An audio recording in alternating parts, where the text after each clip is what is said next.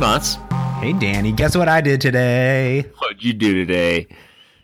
I got to fly in a seaplane. What? Like over, like in a small distance in a seaplane? That is correct. So starting last week, it was our two-year anniversary. So Matsi went out. You know what? And tried to do something. Can we just establish for the world who doesn't know this that you are the most hopeless romantic on the planet? Like there aren't many of you left. You are a rare breed. Those of you who don't know anything about Mats, and I'm not going to share too much of our personal. Who am I kidding? I share way too much about our personal life. But Mats is like one of those guys who you just want to love you, because when he loves you right. Well, that's why I love you. Mats has gotten me so many great things. Yeah, so we were just talking about this. So anyway, sorry, I didn't mean to interrupt, but I'm sure you went big. So tell me about this adventure. I'm like blushing over here. I'm blushing over here, Danny. I'm like have this huge grin on my face. You really are. You're a great friend. You take care of those in your life. I do my best. And for the 2 year, so for 1 year we went down to California, went to some awesome resort, awesome everything, right? And I go, This year I want to do something a little bit different. And we had been out to the Orcas Islands and San Juan Islands last year for funsies. And this year I go, you know what? Because you can take a ferry out and you can do all this stuff. And I was like, you know what would be awesome is to take a seaplane. And there's a company called Kenmore Air that like flies all over the flipping place. Like I had no idea, but it's not that expensive to be honest with you, but you get this amazing view. You're up in the air for like 45 minutes and you're taking off on South Lake Union, or Lake Union, I should say. And then you're landing just in the middle of nowhere in some island that's like 5 people live on. And it's amazing. It's just like the most beautiful, stunning views that I've ever seen of these islands. Yeah, we had an awesome weekend. It was amazing. But awesome. It's so good. I'm super jealous, and it sounds so much fun. It also sounds like the beginning of a tragic story where someone, does something romantic like that, and then they end up dying while they're in the air because they were flying on like a 2-seater or something. And that didn't happen to you. That's why I feel no fear in saying that, because I would never want to put that kind of voodoo on a situation, but I get scared. Am I the only person on the planet who gets scared about doing rare things? Because I feel like I read things that say, someone does something totally random and awkward and weird and dies in freak awkward weird accident. Is that weird of me? It is, right? That's the thing I need to see a therapist about, right? You should probably seek therapy. That is just in general, I think, right? Just in a general, just general you're like since you opened the door, Danny. Since you opened that door, I'm going to take that opportunity. So, no, I don't think so. I think that these things are only the first one fit about 6 people, the second one fit about 12 people, so they're relatively small. And actually, you know what? About a year and a half ago, we were down in California, and our CEO at the time, Nat, he goes, "Hey. My wife's out of town. Like, what are you doing, Mats, this weekend?" I go, "Oh, Heather and I are in town." He's like, "Do you want to come fly my tiny little plane with me?" And I go, "Yes, I'm gonna do that." And so it only seats 4. This is a little twin jet, little tiny itty bitty plane. Okay. And we got to actually like fly it. Like it was bananas. Now in that situation is one of those things where you hear like, and they took off and then they landed, and like went down, because it's like, this is my CEO that like runs the company, but also just got his pilot's license. But it was like the most amazing experience ever.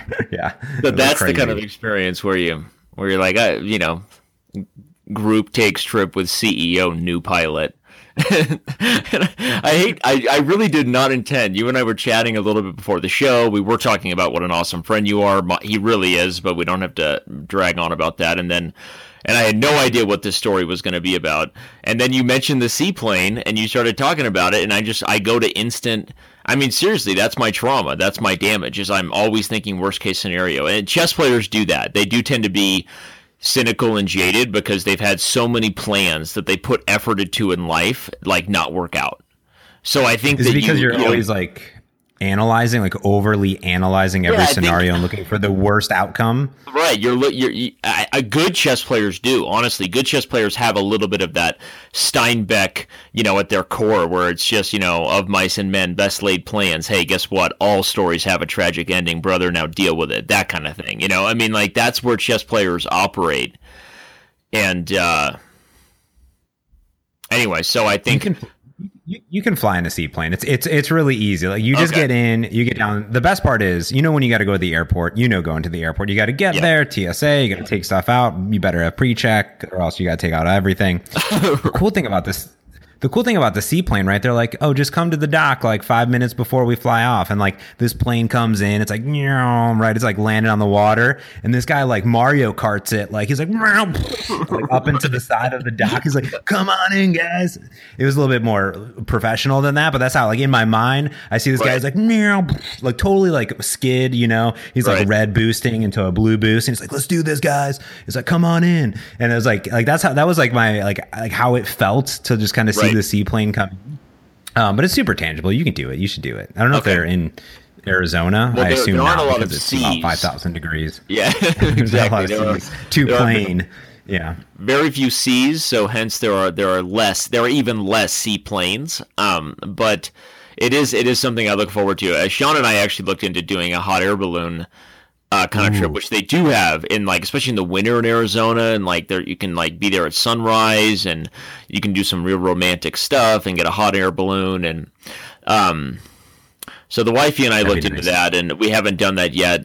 Hence the awkward lead into my topic about what's been new with Dan is, of course, the kids are out of school. You got 4 of them. You got a lot more on your plate, and one of the things that's awkward about school ending is you realize.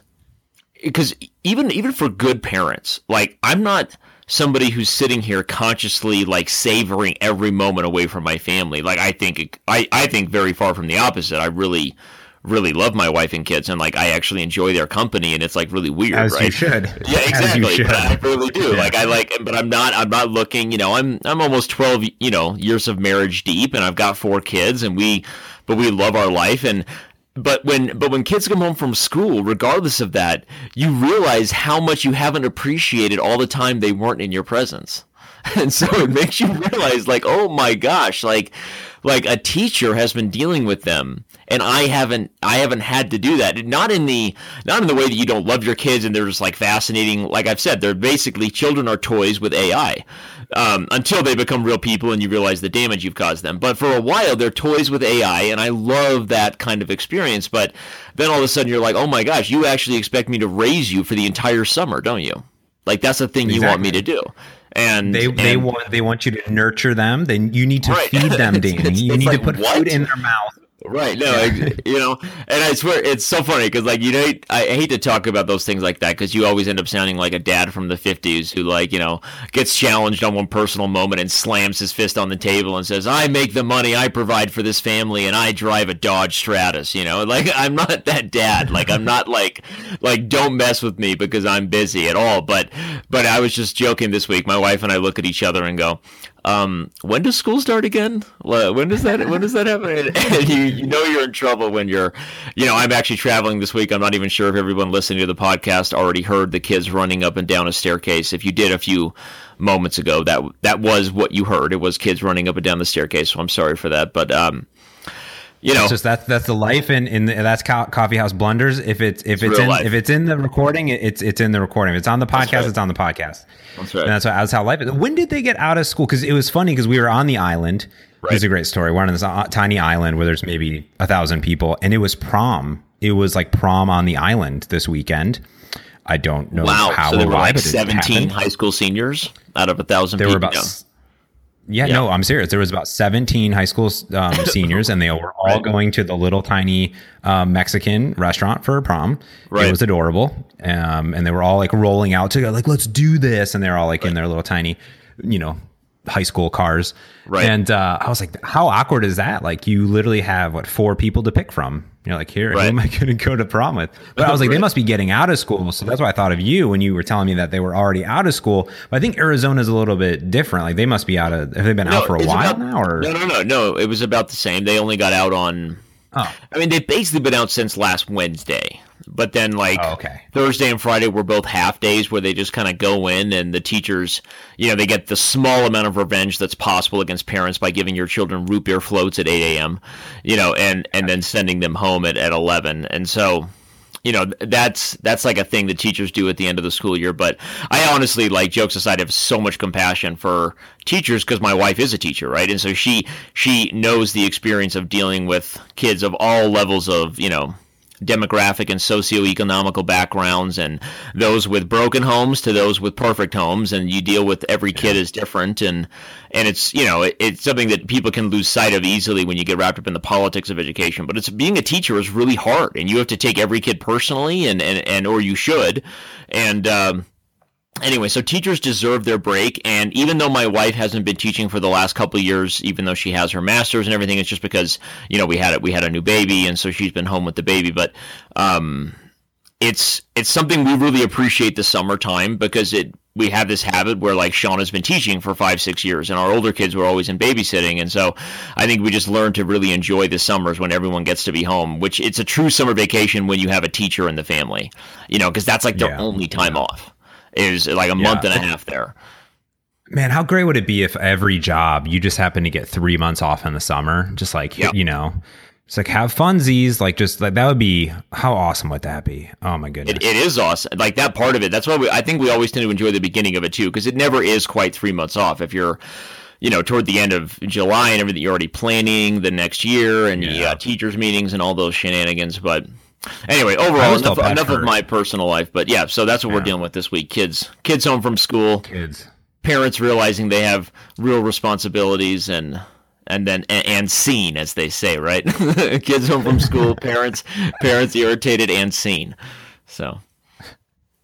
Well, let me tell you, Danny, you don't even need to tee this up, because you just teed it up for me, because I have something that will completely ruin everybody's life in the household, but also take care of this gap that needs filled for the summer and your children, because Nintendo and the Pokemon Company have toppled themselves yet again, because they released a brand new game that is set to destroy at least my life a little bit, which is a thing called Magikarp Jump. Have you heard of this at all? Have you seen this at all? Because it's gosh darn amazing. None of those things are words. Magikarp Jump. Is that one word, or what is the deal? So no, I obviously haven't heard of it. Go ahead. Now you're familiar with Pogo, Pokemon Go, if you will. Of course. First of all, let's not give nicknames to something that doesn't need a nickname. Okay, let's not. I mean, it's like Pogo. It's like BRB, which is the exact same amount of syllables as Be Right Back. Why do we have to do? I mean, I know Pogo's a little shorter, but Pogo. All right. Anyway, so go ahead. So what's going on with the new Pokemon craze? So here's the thing. So obviously Pokemon Go is this craze, this AR thing and stuff like that. Now, the Pokemon Company, they release games like all the time, and it's not a big deal. Now there's this Pokemon, because I'm a big Pokemon fan, as you can obviously tell from my excitement already on this Blunders. in your voice, it is obvious. Go ahead. It is very obvious. I am like a kid in a candy store, because I'm now filled with the most worthless Pokemon in the world of all the games. So at least the original 150 was this Pokemon called Magikarp, and it's a fish Pokemon. And all it can do, it has one attack, which is called Splash, and it just flaps around aimlessly, like on the ground, and it splashes and does no damage to anything. Okay, right. So it's like a goldfish, well, that'd be Goldeen, but it's kind of like a big koi fish. Yes, I know my 150 words. I love how much you are nerding out right now, and somehow, some way, it's making you more adorable. I have no idea how, but go ahead. I mean, this is a nerd. You've jumped the nerd shark, so to speak. I've jumped the Magikarp. And so here's the thing: literally jumped the Magikarp. So they released this game called Magikarp Jump, and your entire job is to go and fish for Magikarp and raise them by training them, by like beating up a punching bag and like by popping balloons. And then you challenge other Magikarp to see how high they will jump. So you collect jump points and you can level up your Magikarp, and you literally go and you don't battle. You just hit a button that says jump. And based on like your level, like your Magikarp jumps into the air. And if you jump higher than the other person, this is not multiplayer. This is just against a computer, right? Then you win and you continue on, you get points. And you, as you get higher, you can level up and become more powerful, like Magikarp. What happens if you jump and the other guy jumps higher? So here's what happens is if if you start off and you just kind of like a go for them and you're like, I don't really know how powerful they are, then you just kind of get set back and you can't like challenge again for half an hour. But if your Magikarp is at the highest level, then he or she gets retired, in quotes, retired. Well, and as we all know, Pokemon can't die. A good thing or a bad thing? Like, is this a forced retirement that your school made you take because you were about to reach your tenure and they just didn't want to pay you, or is it a positive retirement that you took, willingly? It's a little bit of both, because they're forced to retire, but then they get to swim in the background and like you can tap on them, but like they don't get to eat anything anymore. That sounds exactly like so many of the teachers who were forced to take retirement, forced leave before they could reach their tenure, who now they're available to tap and come in as a sub and get paid less per hour than they were previously. Why am I defending education and the bureaucracy that is the infrastructure of our completely bloated society? I don't know, but I am going to do it because I think that that happens to teachers a lot, and then they're forced to come and be subs and make extra money, but they're not an official teacher anymore. I mean, it sounds like this is what you're doing to Mag. I'm on the Fisher's side. I'm on the Fisher's side here. That's how I feel. Yeah, it's quite a experience, I would say. And here's the thing is, Heather may have caught me playing Magikarp Jump about 28,000 times during our little holiday, but it's kind of taken over my life in a way, because I'm just like, I haven't paid any money. Okay, so I do a really good job of, you can buy little things and continue to play. Like every half an hour, I'm like a kid, like in a candy store, like, am I filled up? Is my tank filled up? Like, let's go. So anyways, it's the best thing ever. I'm pretty excited. I will give a Magikarp Jump update next week to let you know what level I'm on. But already, so if any jumpers are out there, that's what I'm going to call us. I'm around level 25, 26 of my Magikarp, and I am progressed onto the 4th championship. Samuel Jackson he'll reach out to you. So, yeah. So anyways, did you get that reference? Introduce this to jumper reference. Yes. Anyway. Yes, I got that. Yes, I shook my head in disgust. You're like, yeah, Danny, I got that incredibly obnoxious reference. Pretty good movie, though, actually. No, I'm thinking of Looper. Have you seen Looper? Oh, that's what I was thinking of too. That's so funny because that's how bad my reference was. I said Jumper, and it's actually Looper that Samuel Jackson was in. So was it? Wait, no. No, it is Jumper. No, Looper. It is Jumper. Looper is Joseph. JGL. Yeah, exactly. Joseph Gordon-Levitt and Bruce Willis. That was a phenomenal movie, actually. Looper. Yes. Jumper, I hear Jumper was with Anakin Skywalker, Hayden Christensen, and Sammy J. And it was awful. Awful. Sammy. Oh yeah, I'm looking at it right now. It does look absolutely. Just the cover art looks terrible. Yeah, you know that was a straight to DVD option. Like it was considered, like sometimes like these production companies have to consider like, okay, guys, are we really doing this? Are we really pushing this to theaters? That kind of thing. So, oh my gosh. Well, Danny, you know what time it is, because last night on the seaplane, I attempted to bust out my 1992 little tiny metal. You know what I'm talking about. Travel chessboard. And as Heather and I played chess, we reminisced of the days of yore when we thought that chess mattered. You know what? But Danny, we needed to hear from the source why it still matters. You know what? First of all, thank you for referencing a travel chess set, because like some of the things I'm going to talk about with chess today, most people don't even know those are things, right? It's like a small little pocket chess set. You open it up and just the chess pieces fall everywhere, even though they're magnetic. And you know why partly people don't think it's a thing anymore is because why would you even do that? If you use the mobile app, you can just play chess and just hand the phone to the next person. Just use the chess.com app. Like you make a move and give it to her and she makes a move. And sorry, anyway, no, that's partly why that's not a thing anymore. That's a better way to play. That is. I mean, that's one of the things that technology has done to improve our lives.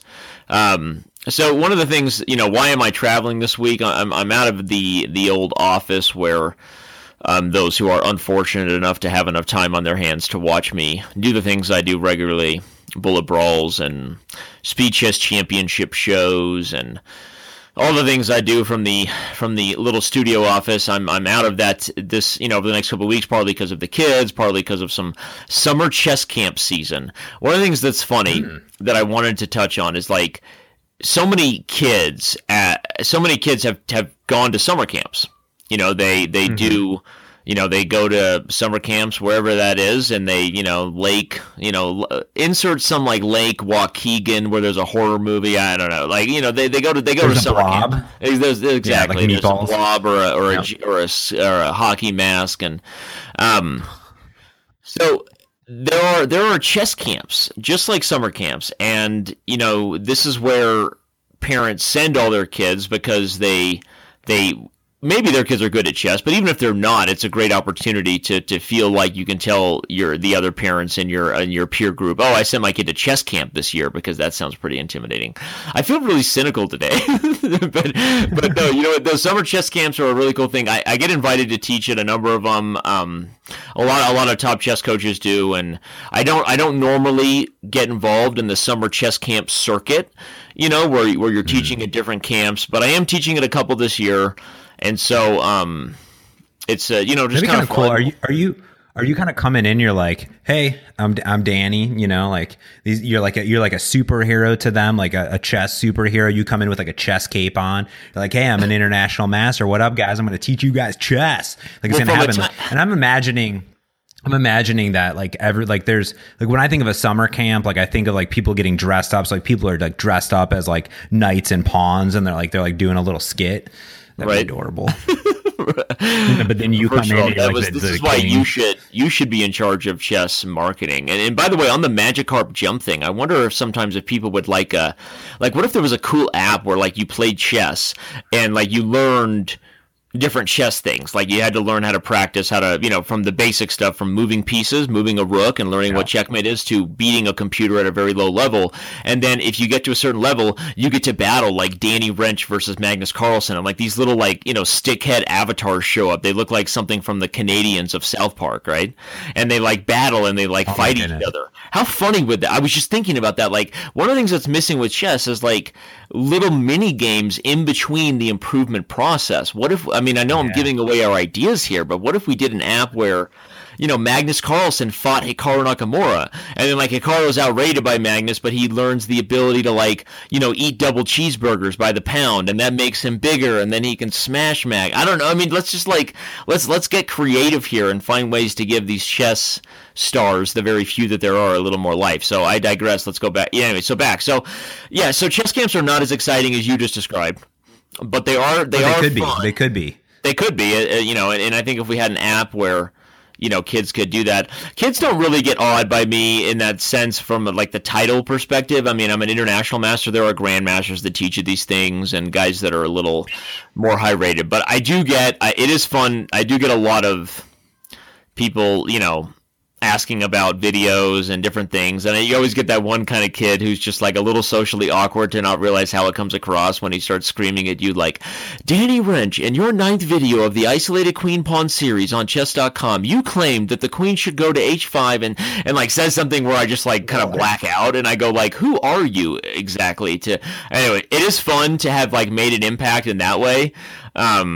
But in terms of in-person stuff, it's a lot of it is just kind of a good way to remember, human connection and get involved in different areas of the country and kind of have some fun. And I really don't do it for any reason other than some personal connections with people that started these things, and they kind of, will you come? And, so you kind of do it for that. It's not really I wouldn't say it's a brand expanding endeavor, since just about everybody there is already using chess.com, and it's certainly not something that, it's not a whatever. It's not a financial thing or anything. It's something to do, and it's kind of fun, and I really enjoy it, and I love teaching kids. I love teaching. I'm very passionate about the process of explaining ideas to somebody and having them be better because of it. And I think that's an important, you couldn't do what I do if you didn't, because honestly, like, if it was just like, oh, I'm really good, why don't you understand something as well as I do? Oh, you don't? You suck.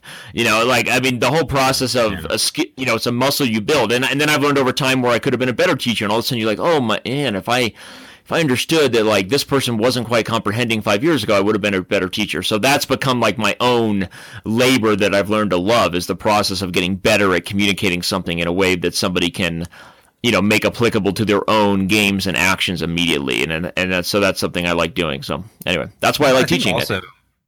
Yeah, I think also like when you go, you can, it's not like you just started playing chess when you're like 21, right? You have this great legacy of becoming, Arizona's, youngest national master at 14, right, where these kids might be, 10, 12, 14. You can like relate into like their age of when you were starting chess and when you were getting into this rank. And then also at the same time, they could be asking you questions, and you can tell them the stories of who you are, what you went through. And that kind of gives them hope. I mean, like when I, met some early game developers, and when I was like working and things like that, and met developers, it kind of is an inspiration, which is why you see more and more schools actually like do field trips to Microsoft or Google or to other smaller companies or other companies to be like, we want to enhance STEM, or we want to inspire them to like, whoa, I could do this. Like these kids have interest in science or math, and look at these awesome careers that are out there. Like look what you're doing, right? Like these kids could have an interest in chess, but they might be like freaking YouTube all-stars, right? And they become the next YouTube chess like sensation, you know what I mean? And it's just kind of one of those things where if the kids, they aren't introduced to somebody like yourself or other people like under other grandmasters or international masters that take the time out of their days just to spend a little time, they might not get that inspiration. So I think it's super awesome. Yeah, you said it well. And one of the things that has been funny is one of the kids that I kind of made that whole little tangent I went on about the Isolated Queen Pawn series is actually a specific kid who I'm not going to name, but like he has actually grown on to become one of the most phenomenal players in the country for his age, breaking records locally in his state, and has reached out to us on chess.com and just wants to, you don't want to. His dad has just said, like, Danny, like, he, like, wants to do what you do, right? Which when my own kid says that, I'm like, what are you doing? Like, no, pull it together. But this dad is like, oh, that's great. Let's let him be like Danny for whatever reason. And so when my kid's like, I want to be a YouTuber, I know that he's just saying that because he wants to be lazy and just thinks that magically people get paid to play video games. But this kid is like really, really special. And so we've been helping him, and it's really fun to see him get involved and kind of let his personality out. And, again, like technology has made it so much easier. We talked about this in a few podcasts ago, right? Has just like expanded the opportunities for people to have jobs. As much as some people would say it's taken away jobs, I think it's expanded things and people can really connect with others. So anyway, that's fun. I'm excited about teaching some of these chess camps. I didn't say yes to as many chess camps as I could have because I didn't want to do the full summer circuit traveling, and it was just about a couple connections with people that started these awesome chess camps, and it's a lot of fun. So. But anyway, we've also got so the other big thing that I'm doing is the Speed Chess Championship. Now, I understand you watched some of the Speed Chess Championship from last week, right? Yes. Well, it was a big week last weekend because Karyakin crushing, I mean, I don't want to pour Meyer. I don't want to. And Meyer's a great guy. Yeah, he crushed great guy, but crushed him. And even Wesley So, a great battle, right? You know what I mean? I mean, much closer, but I mean, the Karyakin like is phenomenal. I mean, they're great to watch. And if you go back, we have links in the show notes so you can go back a few weeks to Nakamura, right? And also crushing and like destroying. But these are fun. These are fun to watch. They are fun. And so maybe you could keep bring us up to date on what's happening and where this is going, because I didn't realize that it's. Yeah, I didn't realize that it was like way out there until December is the championship. Yeah. No, it's when the second round is reached from October to December, it's going to be much more intense. Not necessarily every week, but much more back to back to back to back, where there will not be so much downtime. And one of the issues is, anybody who checks out the Speed, if you just go to speedchesschampionship.com, or anybody who checks out, what this event is all about, and you see the list of players. If you don't know anything about chess, these are. It's not exactly the top 16 players in the world, but these are 12 of the top players in the world, and working with their schedules, with the amount of events they've committed to, often very, very far in advance. is kind of tricky. So one of the things that makes this event what it is that we don't try to push around other tournaments. We don't try to conflict and say you have to do this, and we want the online aspect to be super convenient because we know that we're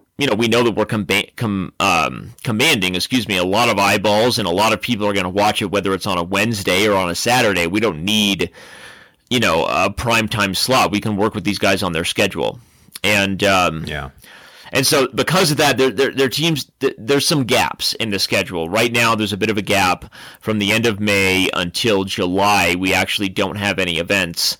And then we get some of our biggest matches back-to-back, then a small break again in September, and then we have, of course, the biggest of all, you have Magnus Carlsen making his first debut. He's the defending champ for the format and, the defending world champion, world number one. Magnus just brings... He just brings such an audience, and so he will be playing on October 5th, and assuming he moves on to the next round, there will be events happening basically every week until mid-December to decide who the Speed Chess champion is. And despite how Magnus looks in the picture of his thumbnails of his. I love it. I'm scrolling down. I'm scrolling down the website. Most people just kind of have this head on, just like here's my headshot. A lot of people with their hands, like they're like a fist, like on their face, like ooh, we're like really focusing. And then you scroll down to the bottom, and then you have Magnus Carlsen. I couldn't even describe. So I described this face well. It's who took my cookie. Like, have you guys seen who? Like, where's my snack? Like, he's because he's not angry. He's not angry, but he's sort of curious as to what is disturbing him. Like where'd it go? Something happened. He's confused. Did you see that? Like, anybody who's watching you can picture this. And he was watching me do commentary for events with Hikaru Nakamura. Even when Hikaru's not on, his facial expressions are so legendary, which is something he kind of stole from Garry Kasparov, who was always known as a very, very animated, often sort of accused of using his gesticulations with his hands and his focus and his different facial expressions as ways to distract and intimidate his opponents.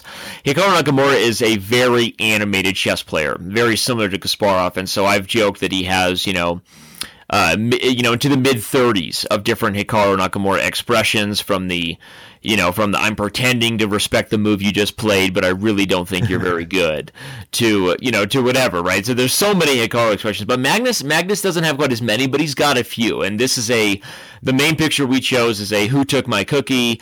There's also a, why haven't you resigned yet, Magnus, which is a bit of an eyebrow raise, and he doesn't shrug his shoulders, but he kind of might as well.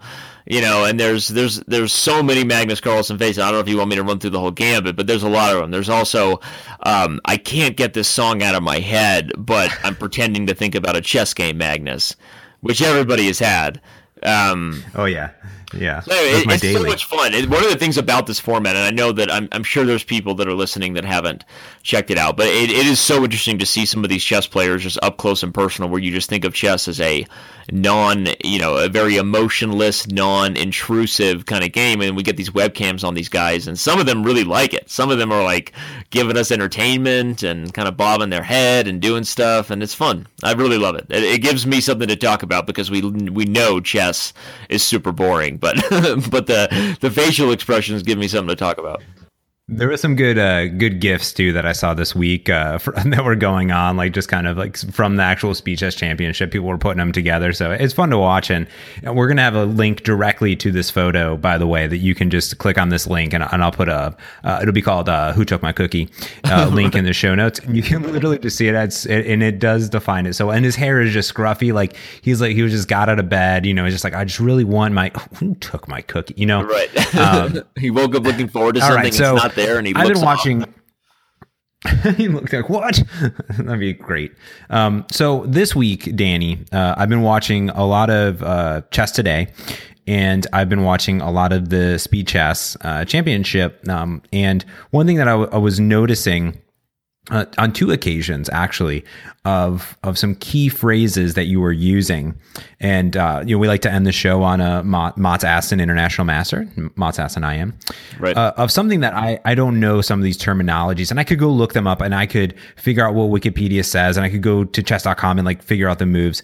But sometimes I like to hear it straight from the source. But you kept using this phrase, and it seemed like you were frustrated because you're like, you kept saying, "Where's my mating nest? Where's my mating nest?" And I understand that you want to. I'm assuming it has something to do with mating, not with people, but with checkmating, if you will. Right. But it's the weirdest terminology that First I think I've heard it really in chess. One of the funniest things that ever happened during a chess show was when I was, because when you're raised in something, and I've been playing chess since I was 9 or 10, and then a professional since my early teens, and the terminology you pick up that is beyond just the basic terminology where if someone's saying touchdown, receiver, quarterback, you know what they're talking about. Then someone says dribble, dunk, whatever, shoot, and someone's like, oh, basketball. So there are terms that we hear where you associate something, and so if there are those basic terms like checkmate, what would be another term for chess that would make people guess chess? Checkmate. That's a funny thing. I don't actually have a whole bunch off the top of my head because I can think of a million chess terms. But what else says chess to somebody who doesn't know chess other than checkmate? That's why people use checkmate in pop culture, pawn, right? They go queen. Probably just the names I guess of the that's pieces. true. But even I guess so. Yeah. So that might work. Just the names of the pieces. But but then there's advanced terminology, right? In everything you do, like you have, I'm sure, a million things you talk about, whether it's abbreviations for things or even acronyms or just terminology you use. And so a mating net.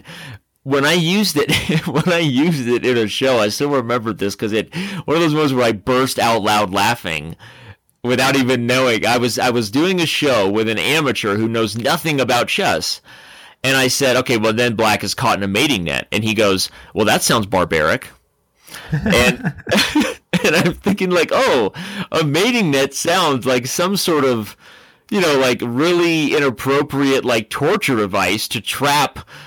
Like whatever, right? Sounds not good. Something not good. A mating net, and so it's the way you just talked about it. The way you just talked about it right now made me think of that time when someone called a mating net barbaric, and it caught me off guard. And I just, I literally LOL'd. And whenever you literally LOL with someone, you have to say LLOD, right? It's not just LOD. It's like, or LOL. It's LLOL. You literally laughed out loud, just so they know that's not just you using one of those, BS things that all the new kids do, the millennials, right? It's you LOL'd. You literally laughed out loud. Put through an emoji at the end of it. Right. Okay. So back to mating net. So a mating net, obviously short for checkmate, is a process in which a king is. Here's the thing. When you establish a mating net, you don't need to see the forced checkmate because the king can't get out. He's in a net. So imagine a scenario where a king is in a position where, okay, his options to X square are limited because you have a bishop guarding that square, an escape square. Mm-hmm. And then he can't get out on this open file because you already have a rook there. So what happens is strong players create, communication and coordination amongst their pieces where the net just happens. And then, okay, do I see the forced checkmate right now? Not really, because it's a blitz game or a bullet game, but he's in a mating net, so he's trapped. And so it's only a matter of time before this guy is checkmated. So the term mating net is used, as a way to describe the proper way to set up your pieces to set up a mating net, where, again, I wish I had, this is where sometimes you ask chess questions, by the way, which are every chess question you ask is phenomenal, not sometimes, but sometimes you ask them where I literally wish I was giving a lecture because I love teaching so much if I had a chessboard for the viewers. But if someone imagined a king on like a back rank and he'd like to run off the back rank, but you have a bishop guarding that square, so that escape square is taken. It would be check. So he's trapped there. Then he would like to move over and run out of the open file. But one of those scenes in a movie where like someone's been caught and then he tries to run out the door and then all of a sudden somebody steps into the door. It's like, oh man, busted, right? Then he's like, oh, I'll go out the window, and then like the window's locked. And like, so like the king gets trapped, and any sort of escape route, a file, a diagonal, a square is occupied by one of your pieces. Do I have, like, am I delivering the checkmate? Maybe I don't even see the mate. but the king is in a net, and he can't get out. He can't get out. And so very, very soon, mate will follow. So sometimes so it's kind of like the run up. Yeah, it's like and the sometimes run your up to king it. gets caught in a mating net, but okay, in really close games, sometimes your king gets caught in a mating net, but you deliver a mating net of your own or a force combination of your own, and they never have time to execute on that net. So a mating net is an area of the board in which you have basically trapped the enemy king without delivering checkmate. They are trapped in a net. Got it.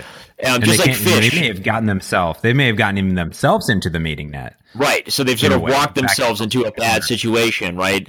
And like they think of fish. Like if fish are swimming in a net, they're being pulled up. It's not over yet. Hashtag if anyone has seen Finding Nemo. That I know that's a long hashtag, but if anyone has seen Finding Nemo, you know that they get all the fish working together and they do beat the net.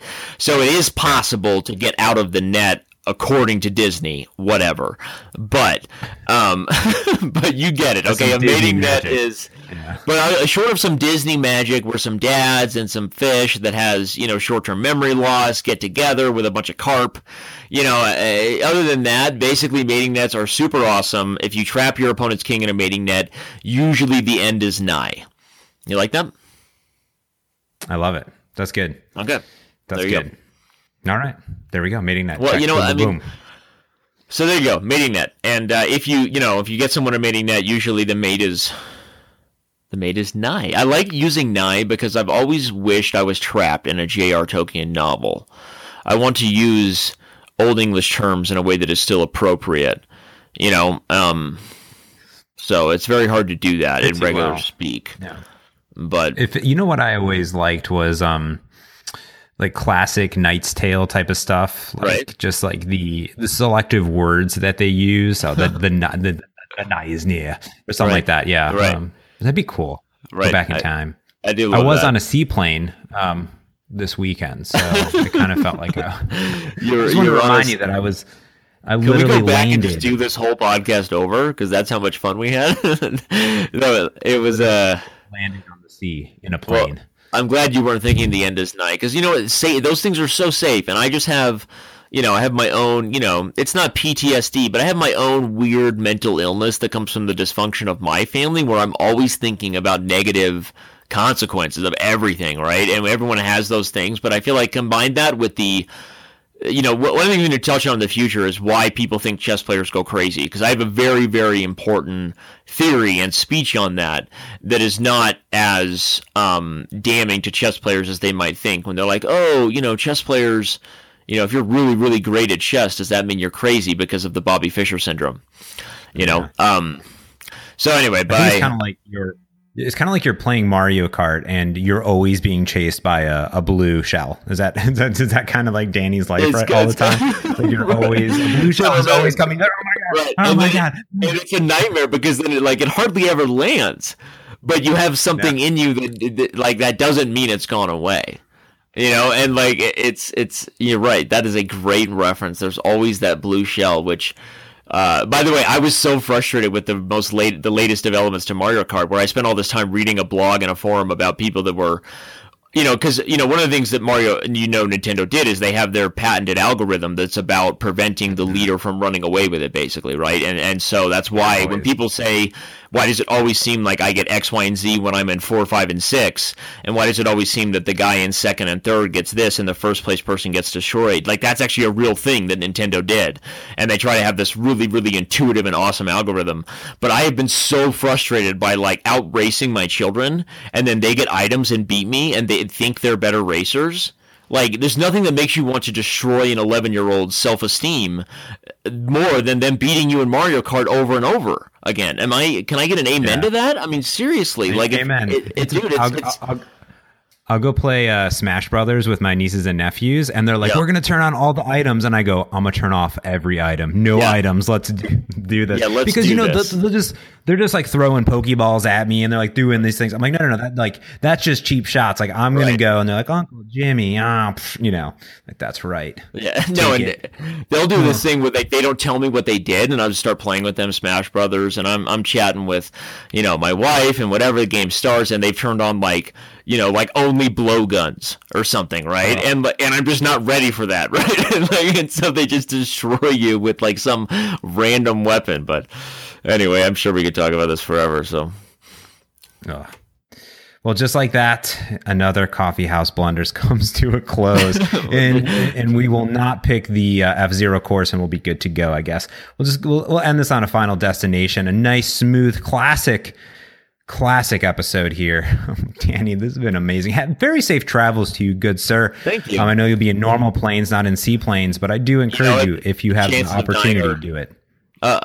Chances of dying are just as high. I look around the plane every time and I ask myself, okay, this is cool. Like, if I died, I would probably have a conversation with that person on the way down. I think about that. That's a good point. Yeah. I want to know who I'm going to have that convo with. So, again, this is just really weird. I feel like somehow today we tapped into, the subconscious, blue shell demons that haunt me. The blue shell. Well, we'll see if we can shake them for the next episode. You can find us everywhere, all over the internet, on our Twitters.